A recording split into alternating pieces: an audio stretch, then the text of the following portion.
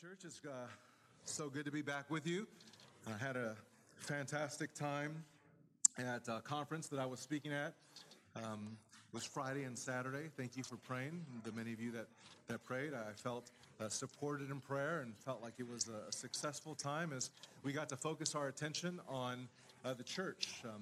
Philip DeCourcy was the main plenary speaker, and several of us were workshop speakers, and really enjoyed basically taking what we've been doing here the last several weeks to the conference, and I trust the Lord will use that greatly. Well, even this morning as I got to meet some new folks, I'm so thankful for the way that the Lord works in our church. You know, Jess and I were just talking the other day about how difficult it is because we're anticipating saying goodbye to several people. You know, we've got people in the military who come and go, and we know that there's several that are preparing to depart, and we get kind of sad about that. You know, you build these relationships, and you have this discipleship going on, and you're blessed by these families, and our kids are blessed by families, and inevitably people have to go when they're here for the military. And so that's sad, but we also have people who are here that are not in the military that are leaving, and so we're going to have an opportunity to say goodbye to one of our members, Noah, who is moving out of the state, and so we'll bring him up later. But when you have an opportunity, go and meet someone that you haven't met. Go shake their hand, give them a hug, make sure they feel welcomed, and answer any questions they have about our church. Well, we're diving back into this topic of spiritual gifts. We've spent the last 2 weeks, we've kind of taken just a little break from our study in Philippians, but we'll return to that, Lord willing, next week. But we're still looking at spiritual gifts, and let me just share with you what William McRae wrote in his book, Dynamics of Spiritual Gift. He tells the story of a football coach by the name of Bud Wilkerson. He was the football coach of Oklahoma University, and then he got a job, basically a promotion as the president's physical fitness advisor. And he was asked during an interview, he was asked this, what contribution does professional sports make to the physical fitness of Americans? And I think they were maybe anticipating that here's a guy who's been a coach in football, and he's going to be able to bring a lot of that wisdom and know-how to the physical fitness of America. And to no one's surprise, he answered this. He said, very little. He said, a professional football game is a happening where 50,000 spectators desperately needing exercise sit in the stands watching 22 men on the field desperately needing rest. Maybe you've heard that before, but I think that is sadly true of a lot of churches today. You have a host of spectators and just a handful of participants. There are literally hundreds, even thousands of people sitting in Sunday morning services, and that's all they're going to do is they're just going to sit. They're not involved. They're not being activated for the kingdom. They're basically just fans of the professionals, quote unquote professionals. They expect to be fed by the ministers. They forgot, or maybe they've just never been taught that God has called each and every one of them to participate in gospel ministry. See, too many Christians have settled, I think, for far less than what God intends for each believer. And I'll just say this, pastors are guilty as well. Guilty of never equipping the saints for the work of ministry. Guilty of never tapping into the potential of people's in the pew. The reason some churches have very little impact on advancing the gospel is because many Christians just never discover, they never develop, and they never deploy their spiritual gifts. It's unhelpful, church. It's unhelpful to be underutilized when we have such a great commission. But on the other hand, how sweet it is when we understand what our gifts are and we deploy them in the Lord's service and we advance the kingdom using the very gifts that God has given us. Well, what we've done so far is we looked at the definition of spiritual gifts. And if you think back to 2 weeks ago, we said a spiritual gift is a unique enablement sovereignly given by God that is supernatural in nature for the purpose of service to the body, and all of that is governed by Scripture. Last week, we kind of surveyed those gifts. We said that there's basically 3 categories of gifts. You have those serving gifts, those speaking gifts, and those sign gifts.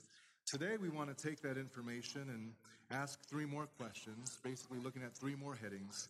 So our outline for this morning is this: the discovery now of your spiritual gift. We're asking the question, how can I identify my spiritual gift? The development of your spiritual gift. Here we're asking the question, how can we grow our spiritual gifts and do that effectively? And then finally, the deployment of our spiritual gift. How can I actually put my gift to use?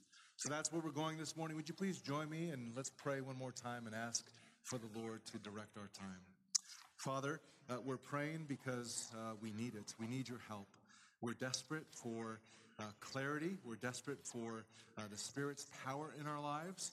And so, just as Tim prayed, all the amount of study, and even if we're listening well, we recognize that no good spiritual work will be done apart from your Spirit. And so we trust that. We believe that.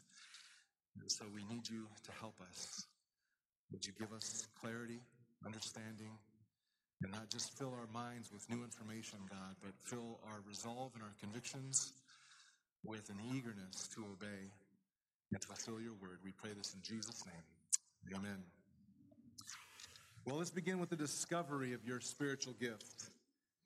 You see, the challenge many people have when it comes to discovering their spiritual gifts is that there's no place in Scripture where you can just go to that says explicitly, this is how you discover your spiritual gift. In fact, what we see is, to the contrary, Paul is emphasizing three important things. He wants to highlight the source of the gift, which is the triune God, and we talked about that. The purpose of the gift, which is for the edification and building up of the body. And then the goal of the gift, which is God's glory. And you say, but where do I discover it? Where's the instruction manual for that? There are no explicit New Testament instructions for discovering the gift. And that is why I think a lot of people have turned to other tools and other resources, what they call spiritual gift tests and online tools. Now, there are some things, maybe you've heard of them. There's something called the Enneagram. It's a personality test. You Google and this thing will pop up. It's become very popular. There's the Myers-Briggs Type Indicator Test, and it's going to help you find out if you're an INTJ or ESFP. I was actually a part of a church where they use that kind of language to identify people. You're walking by and there's a elemental P and a GRQ and a whatever. The internet is really chock full with all these kinds of tests, and we need to be careful because there are some dangers to these tests. Now, I want you to hear me clearly when I say this. I do think that some tests might be helpful, but I would say for the most part, they're unhelpful and even maybe dangerous. Here's a couple reasons. Reason number one, the results of a spiritual gift test, they're just not inspired. And I think some people treat them like that. But you have no idea who created the test. You have no idea where the motivation comes from. Some of it is psychology. So while the questionnaire can be helpful, it's true that can also be misleading. That's because these inventories and these things are produced by humans who have their own bias and their own preconceived ideas. You can actually come away from taking a spiritual inventory test. You can have the email results come to you, and you could think that you're gifted in a particular area that you're not. Or you can see that you're not gifted in a particular area and just totally avoid that gifting as a whole. Here's another reason why the spiritual gift tests are not very helpful, because sometimes they work as self-fulfilling prophecies. What do I mean by that? Sometimes we answer those questions according to how we like to view ourselves. And so even as we're filling it out, we have a bias.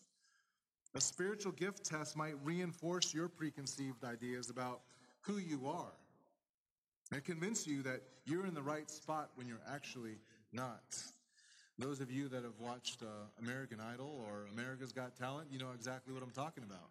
There are people who go on those shows that think that they are God's gift to singing or to dancing. And sadly, or maybe they go on just for comic relief, but the judges have to say, like, what are you doing? Go do something else. Or don't quit your day job. Reason number 3, spiritual gift tests can shortcut the process of self-discovery.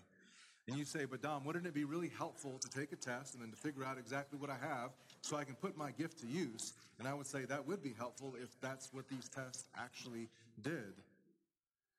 The tests give you this impression that you can somehow discover your spiritual gift, and you can do it in the privacy of your home, on your computer, with the emailed results. But the reality is this: if you want to truly discover your gift, you're going to have to actually exercise that gift. And you're going to have to do it in the context of the local church. You see, there are some things that we'll only learn in the context of relating to other people. And I think I can probably say that stronger. You will not and cannot discover how God has gifted you in isolation from other people. And this is the reason why. The best way to identify our spiritual gifts is to be among the body. The early church didn't take spiritual gift tests. The disciples never filled out a Scantron. They didn't take the surveys. And yet all of them discovered their gift and put those gifts to use. You say, well, how did they discover their gift? Well, they just simply obeyed Jesus. They loved one another and they served each other. That's how they discovered their gift. Now, one author, he writes this. He says, in the New Testament, we don't find our gift through self-examination and introspection and then find ways to express it. No, he says this: instead, we love one another, we serve one another, we help one another, and in so doing, we see how God has equipped us. God has endowed each of us with our own unique gift, but that gift is supposed to be in operation in the context of the church. Let me remind you of 1 Corinthians. We looked at this the last couple of weeks. Chapter 12 and verse 7, it says this: but to each one is given the manifestation of the Spirit. And what is the manifestation given for? It is for the common good. You see, when someone's gift is in operation, the expectation, the hope is that while that gift is being operated, someone is seeing a little bit of Jesus.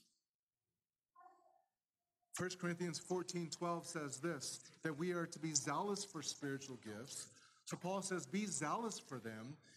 And the question is, why should I be zealous for spiritual gifts? To seek to abound for the edification of the church.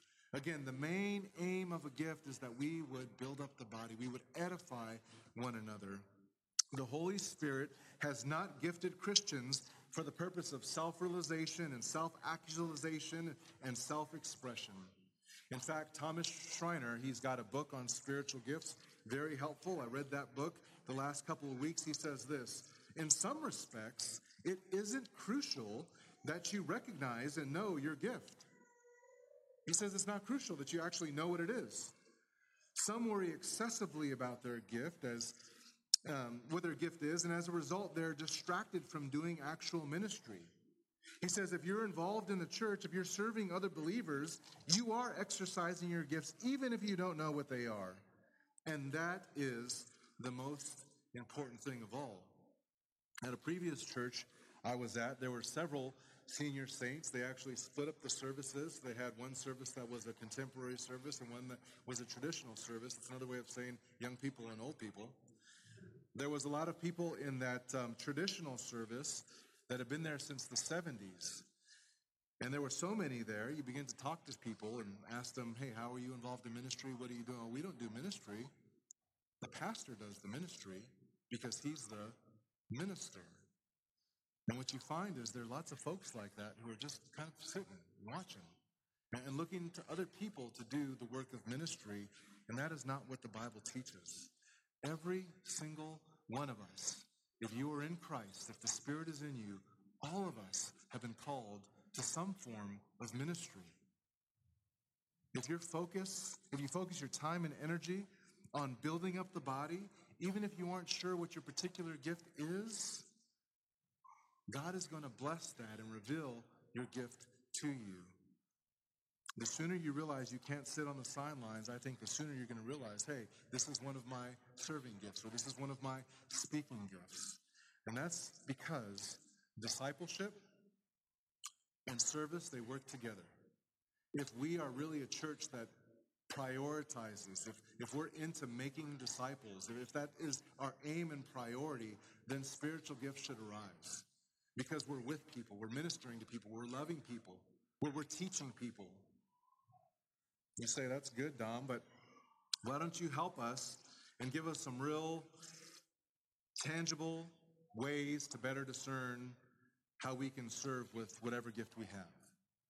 And I'm glad that you asked that, because we're going to look at 3 factors that provide us with a little bit more clarity. This isn't unique to me. It's not original with me. There's actually a lot of books that go this route. But 3 things that will be helpful is, what is your affinity? What is your ability? And how is it being affirmed in the church? Your affinity, your ability, and the affirmation that comes from the church. So let's start with your affinity. Just ask yourself some of these questions. What ministry am I passionate about? Well, what interests me? What excites me? What needs in the church do I find myself gravitating toward? If you had extra money, if you had some extra time, what would you do with that? How do you think you would extend the kingdom, build the kingdom, if you had some extra resources? When you read the Bible, what kind of stories do you find yourself gravitating toward? So when you read that passage in Acts 6 about the deacons who are coming and administering and relieving the pastors so they can focus in on prayer and the teaching of the word, do you say, I love that. I want to be that. I want to do that. See, God has hardwired each of us in a certain way.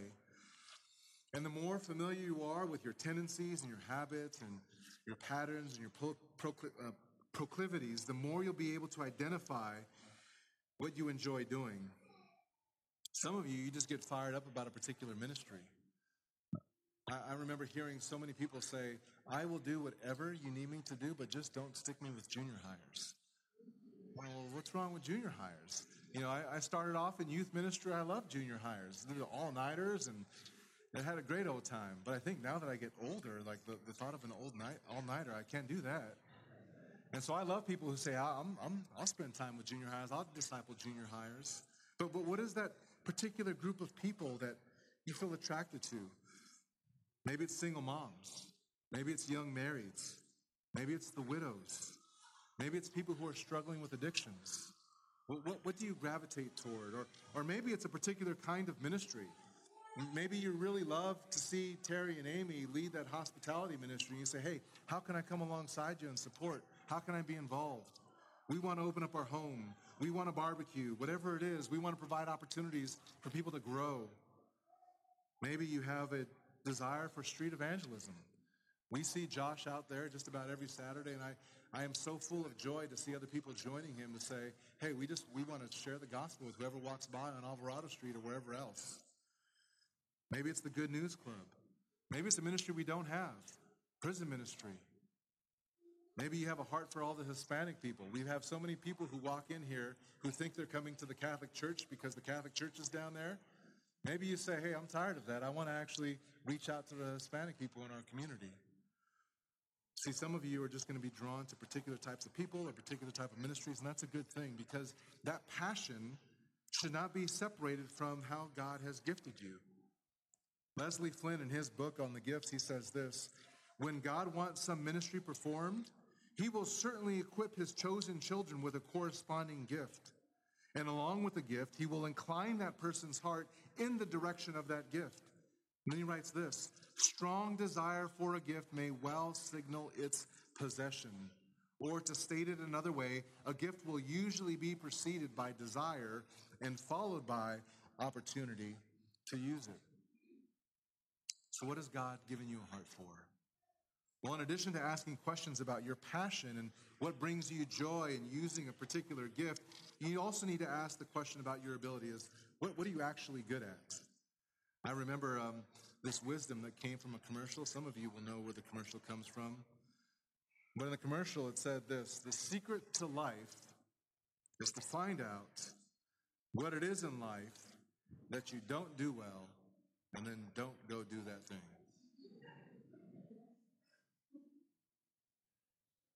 You see, when we try to serve in a particular area of ministry where we have no ability and no aptitude, the chances are we're probably not going to be very successful. You know, I figured out pretty early on that I had the gift of teaching. And part of that was because no one else wanted to get up and stand in front of people and talk. But I said, I can do that. I'll do that. But it would be a mistake to think that because I had maybe a gift of teaching, that was a spiritual gift. Because they're not necessarily the same thing. But I think the key to helping us understand and hone into our gifts is just this. It's just trial and error. For those of you with children, think about how you've helped your kids kind of discover their abilities. How you've kind of walked with them and helped them understand. The way that we think about this is they have to use their head, their heart, and their hands. So the first thing you want to do is you want to make sure they're using their head. Are they thinking about things correctly? Do they have a knowledge that they need to pursue a sport or an instrument or an activity or a hobby? Are we thinking about these things correctly? The second thing is you want their heart to be right. So before you just send them out and give them money and deploy their hands, you have to work on their heart. Do you have the right motivation? Are you doing this to honor the Lord? Ecclesiastes 9:10 says, whatever your hand finds to do, do it with all of your might. And so we help them try to guard against idols of sports especially. We want to teach our kids, hey, it's always character over charisma. That comes first, character, integrity, hard work, discipline, delights. And then thirdly, you got their head, their heart, and now their hands. You got to make sure their hands are right. And that simply just means at the end of the day, you can think correctly, you can feel correctly, but you actually just have to get out and do it. So with Titus, it was, hey, you've got your swim cap, you got your goggles, you got your swim trunks. Now jump in the pool, dude. Go, do it. At some point, you have to take your hands out of your pocket and just put them to the plow. And once you begin to do the work, God will reveal to you whether or not you're particularly gifted in that area. It's the same thing that's for believers.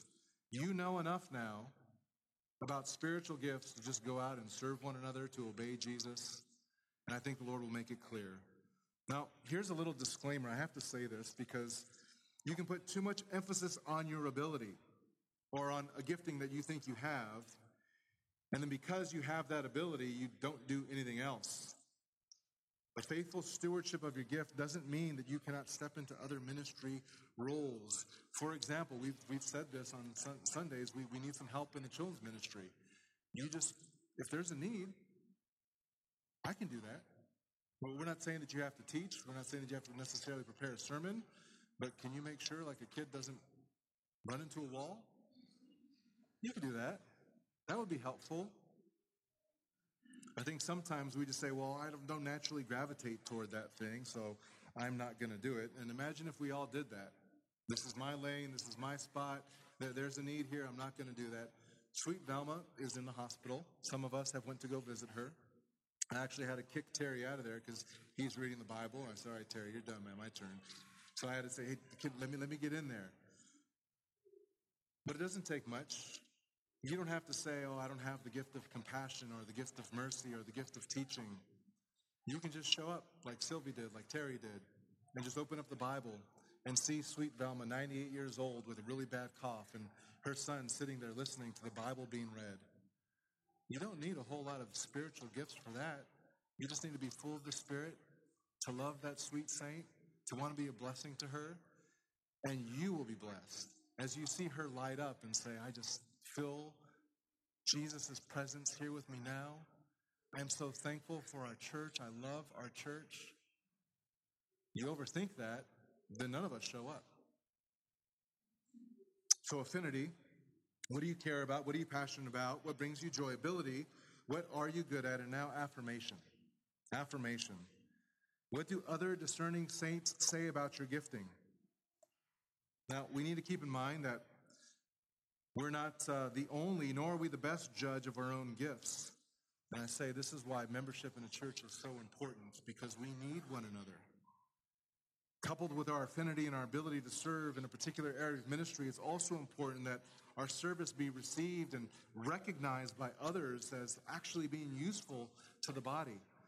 So when I taught on the gifts yesterday at the conference, I had said at one point, I said, hey, afterwards, if you walk away from this conference and you feel like you're more confused about spiritual gifts and you don't have clarity on spiritual gifts, then maybe my gift isn't teaching. So I use that as just kind of an example. And then I had a line of guys come up to me afterwards, like they wanted just to affirm me, like, hey, you actually did really good. I learned something. One of the best things that I heard from yesterday's conference was a dad who had a son who has just really been struggling in church, not listening, not really paying attention. It's kind of a junior high age. And so the dad said, hey, I just want to encourage you because my son has said that he's had no interest in the Bible. No desire to read or to study. And he said, but what you shared today, he just lit up. And he started asking questions about the Bible. And he wanted to know more. And he said, I think that you have the gift to help people understand the Bible. I was like, dude, well, you have the gift of encouragement, baby. Hebrews chapter 10, verse 24 says, let us consider how to stimulate one another to love and good deeds.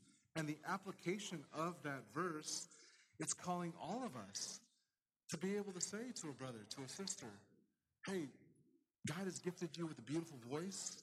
God has gifted you with the ability to play the guitar and to be on the drums.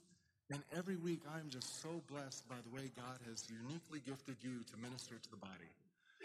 Do we tell the people who do music those kinds of things, just affirming their gift? Maybe you're down and really bummed and someone comes alongside you, just puts their arm around you and gives you a word of encouragement. Are you letting them know how valuable that is for your soul in that moment? We need to encourage one another and spur one another on and stimulate one another in our particular giftings. So a practical way to help us discover our gifts is our affinity, our ability, our affirmation. But I want to add just one more. I think this is helpful, and that's availability. What ministries currently right now are available to you to participate in? What are you available to give yourself to in this particular season of life? Are there some things that maybe you can chase down? Maybe, like I said, there's a ministry that we don't have that you say, hey, Dom, hey, I think it'd be great if we did this. I don't think that I'm going to fight you a whole lot. If God is going to be glorified in that, people are going to be reached for the gospel, that the saints are going to be encouraged, I'm not going to wrestle you down with that thing. I think Nick and I would welcome that. We'd be encouraged by that. So ask yourself, well, what's available, or what can I create? You can find jobs in a church that need to get done and just get them done. In order to use your gifts, you're going to need some sort of platform. And it's our job, it's our responsibility as the shepherds to equip the saints for the work of ministry. But keep your eyes out for the needs. Like, actually look at the bulletin. Listen to Tim when he comes up and does announcements. There are lots of things that get communicated in the life of a church that we need help. If you devote yourself to praying, to giving, to helping, to teaching, to serving, to exhorting the people around us, the likelihood is that your gifts will begin to become more clear. Okay, so we've looked at a definition. We looked at the description, the discovery of gifts. Now let's turn our attention to the development of these gifts, the development of our spiritual gifts. You realize that we're all in the process of becoming more like Jesus, and our gifts are in the process of becoming more refined and useful in the Lord's service. And you should have this attitude. If the Lord decides to not come back today and tomorrow, and maybe it's 10, 15, 20 years, whatever you have, whatever particular gifting you have, it should be sharpened and refined so that 15 years from now, hopefully I'm going to be a better teacher. And 15 years from now, you'll be better at whatever it is the Lord has gifted you to do. Turn with me to Romans chapter 12. Romans 12. Again, 1 Corinthians 12, Romans 12, Ephesians 4, 1 Peter 4. Look at verse 4 of Romans 12. Just a good reminder for how we should be developing our spiritual gifts. This is what it says in verse 4. For just as we have many members in one body, and all the members do not have the same function, so we, who are many, are one body in Christ, and individually members of one another. But having gifts that differ according to the grace given to us, whether prophecy in agreement with the faith, or service in his serving, or he who teaches in his teaching, or he who exhorts in his exhortation, he who gives with generosity, he who leads with diligence, he who shows mercy with cheerfulness. Now look back in the text there. He uses a few words. He uses generously, diligently, cheerfully. And what he's describing is that these things are growing. They're maturing. They're being refined. They're being cultivated. Because you can encourage without really being an encouraging person. It's possible to give without doing it generously. It's possible to show mercy without being cheerful about it. And so Paul's pastoral concern is for us not only to discover these gifts, but to get better at them. That's his desire. He wants us to use our gifting to its fullest capacity. He doesn't want us riding on empty, but he wants us to have a full tank. All of our gifts must be exercised to the fullest capacity. You say, well, Dom, aren't these things spiritual gifts that are grace given? Yeah, they're given freely, but we need to put work into refining them. It's our responsibility to develop and utilize them. Paul says this in 2 Timothy. He says to Timothy, for this reason I remind you to kindle afresh the gift of God. The ESV says to fan into flame, to stir up the gift, Timothy. And in 1 Timothy 4:14, he says, do not neglect the spiritual gift within you, which was bestowed on you through prophetic utterances. You see, Paul had to remind Timothy, probably because maybe he lost sight, maybe he lost motivation. He was a little timid, maybe fearful of man. And the reality is we can slip into not utilizing our gifts and using them for God's glory because maybe we're getting distracted. But Paul implores him, exhorts him, use your gifts. The effective use of our gifts will not occur without diligent effort on our part. Jerry Bridges writes this. He says, although gifts are sovereignly bestowed and effective exercises involves hard work and diligent effort. He says, it is also true that no gift is exercised apart from faith in Christ. The necessity of conscious dependence on Christ for his enabling power is a fundamental fact for every aspect of the Christian life, whether in spiritual growth in our own lives or in service within the body. What's the translation of that? Look, if you want to grow in your giftedness, then you have to be in the Word of God. Because Jesus says, apart from me, you can do what? One more time, apart from me, you could do what? But if you are abiding in Christ, resting in Christ, growing in Christ, you will find that your gifts are only going to be magnified, encouraged, strengthened, and in turn be a blessing to others. So we can grow. We can grow in our gifting's accuracy and effectiveness. The last thing we want is underdeveloped gifts. Underdeveloped gifts. You say, well, what's the problem with that? Well, it's like a muscle. If you don't exercise it, what's going to happen to it? It atrophies. When we don't use our gifts, the reality is we disobey God and we deprive the church from blessing. So listen, church, cultivate your gifts. Grow your gifts. I once had someone ask me, he said, hey, what do you do all week? And I said, well, a big part of my week is studying and praying and learning, reading.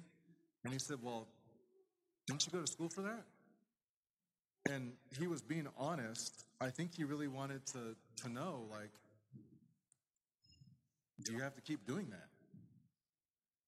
And you just don't show up to Sunday and just start preaching. There's quite a bit of work that goes into studying and preparing. And so I said, hey, it really is a gift to be able to teach, but that teaching, it needs to be met with diligent study, a lot of focus and a lot of prayer. My gift of teaching assumes that I continue to study, I continue to learn, I continue to grow. I can't rely on past sermons and past experiences. I can't walk up to the pulpit after doing nothing all week. And the same is true for each and every one of you. You need to continue to sharpen and refine each of your gifts. You can't rely on what you used to do in the past. But you do need to daily be coming to the Word and being filled, because if you're not being filled, then you really have nothing to offer to anyone else. Charles Spurgeon said this. He said, I do believe it is before every Christian either to serve his God with all of his heart or to fall into sin. I believe we must either go forward or we must fall. The rule is, in Christian life, if we do not bring forth fruit, and to the Lord our God we shall lose even our leaves, and I love the way he puts this, and stand like winter trees, bare and withered. You see, every individual believer Every individual believer is responsible to grow in their gifting. And this is why I feel a weight. Let not all of you desire to become teachers, my brothers, knowing that you will incur a stricter judgment. Well, what do we have to teach? This right here, that all of us are gifted, and we need to use our gifting. The problem that happens in a lot of churches or pastors are not equippers, they're dequippers. John Stott writes this. He refers to dequipping ministry as clerical domination of the laity. In other words, you just let the professionals do it. He quotes this 1906 papal encyclical entitled Demeter Nos, and this is what it says. As for the masses, they have no other right than of letting themselves be led and of following their pastors as a docile flock.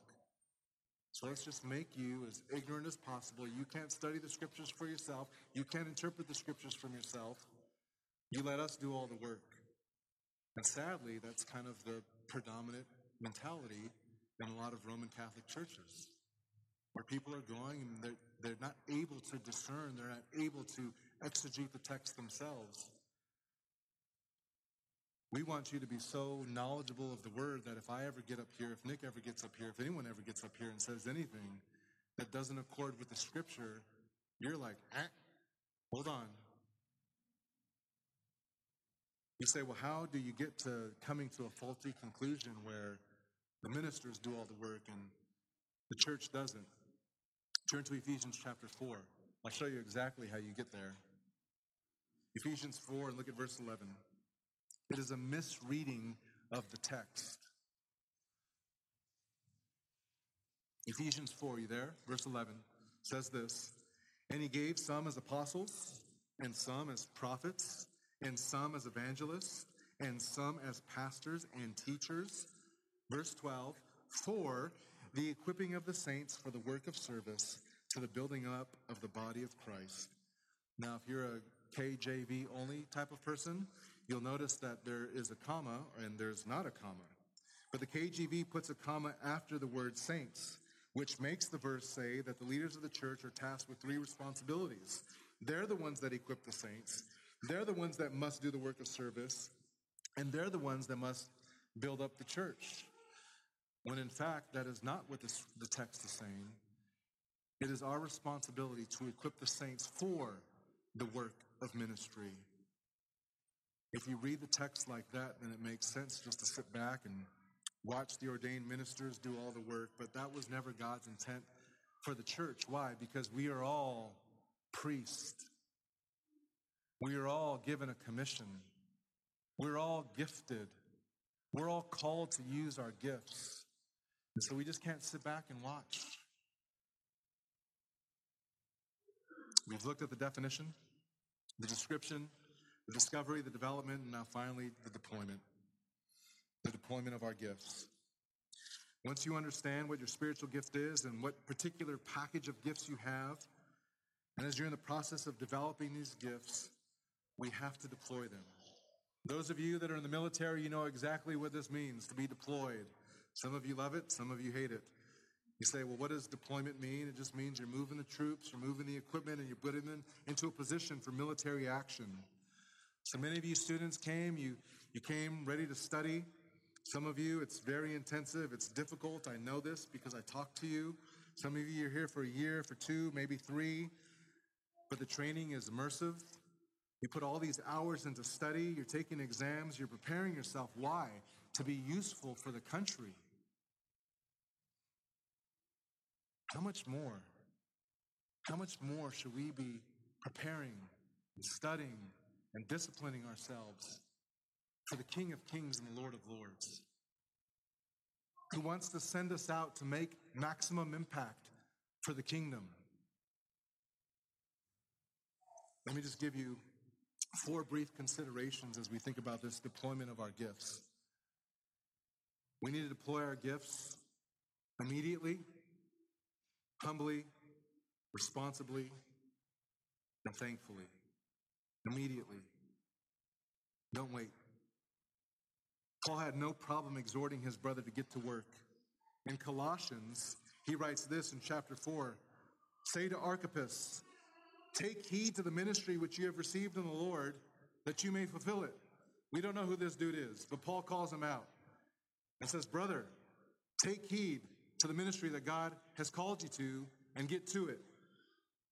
The existence of a gift is a call to exercise it. When I tore my Achilles last year, maybe some of you didn't notice, but my leg shrunk. Maybe you say, Dom, you already had chicken legs, but my right leg especially looked like a pirate, just like a little tiny leg. And I said, doctor, how am I going to get back to running and jumping and leaping and flipping? Probably not flipping anymore, but he said, well, the only thing you need to do is you have to exercise it. You have to get out and just start walking every day. Just keep exercising and exercising and exercising, and eventually it'll get strong again. Well, Paul tells us the same thing. You have to exercise your gift. You have to put it to use. Your gift is an instrument. It's not an ornament. You have to put it to use. Paul advised Timothy, don't neglect the spiritual gift within you. He says, take pains with these things. Be absorbed in them so that your progress will be evident to all. He's saying refine your gift so that you can be a blessing to other people. In 2 Timothy 4:5, he says, but you be sober in all things. Endure hardship. Do the work of an evangelist. To Timothy, fulfill your ministry. Faithful use of a gift brings increased effectiveness in the way that we serve the body. Deployment is the only way to prevent a gift's lapse or a collapse. In other words, if you don't use it, you might lose it. So get to using your gifts. Employ it for the work of the Lord. Do it immediately. But also, listen, we need to do it humbly. Just a couple passages back in Romans chapter 12, Paul writes this, for through the grace given to me, I say to each one among you not to think more highly of himself than he ought to think, but to think so as to have sound thinking, as God has allotted to each a measure of faith. And the word that keeps recurring there is thinking, because Paul says you need to be sober-minded, you need to be level-headed. Don't overestimate your gift. Have sound judgment. In verse 16 of chapter 12, he says, by being of the same mind toward one another and not being haughty in mind, but associating with the humble. Don't be wise in your own mind. When we call attention to our gifts, God doesn't get the glory. But when we come humbly and use our gifts, he gets the glory and people are encouraged. Galatians 6:3 says, if anyone thinks he's something when he's nothing, he deceives himself. 1 Corinthians 4:7, for who regards you as superior? And what do you have that you did not receive? And if you did receive it, why do you boast as if you had not received it? And then the verse to sum it all up is found in 1 Corinthians 13. And you can quote it with me. Love is patient. Love is kind. It is not jealous. It does not brag. And it is not puffed up. Humility in our thinking is not an overestimation, it's not an underestimation, but it is an accurate biblical estimation. Deploy your gift immediately, humbly, responsibly. 1 Peter 4:10 says this, as each one has received a special gift, employ it in serving one another as good stewards of the manifold grace of God. Each of us has been given the responsibility of stewardship. So just like your money and just like your time, a gift doesn't actually belong to you. It belongs to God. What are you going to do with it? What are you going to offer up to him? You see, the goal is not the gift, but it's the gateway. The gifts are not toys to be played with. They're not trophies to be shelved, but they're tools used to build up the body. We're going to be more effective as we put these gifts to use. So steward your gift. Don't bury your talents. Don't let it lie dormant, but deploy it. And then finally, just deploy your gift thankfully. Church, aren't you grateful that the Lord saved you? That the Spirit of God dwells in you? That he's promised to sanctify you and perfect you all the way to the end? He's doing this work in you. And one of the best ways to be thankful, to show your gratitude, is to actually use the gifts that he's given you. And keep in mind always that our gifts are intended to help us grow in the knowledge and love for Christ. And when that's happening, the church is going to be built up. Let me finish with this story. A little over 200 years ago, the French Emperor, Napoleon Bonaparte, he pulled out his map. And on the map, he saw China. And all of his commanders and generals are wondering if Napoleon is crazy enough to go after China. Are we actually going to go to war with China? He had a thirst for world domination. So he takes out his pointer, and he's hovering over China, and he's looking at it and looking at them. And this is what he says: "Gentlemen, there lies a sleeping giant. Let her sleep. For if she awakes, she will disturb the world." Napoleon's strategy was just to let it go. I think that's how Satan works. I think that's how his demons work. We have infinite power. The Spirit's presence in us. We have all the authority that Jesus has. He has equipped us to advance this kingdom. And we let that power just sleep and don't put it to use. When we don't use our gifts, when we don't advance the kingdom, when we don't build up the body, Satan is sitting back saying, "Don't wake them up. Just let them just keep showing up on Sunday."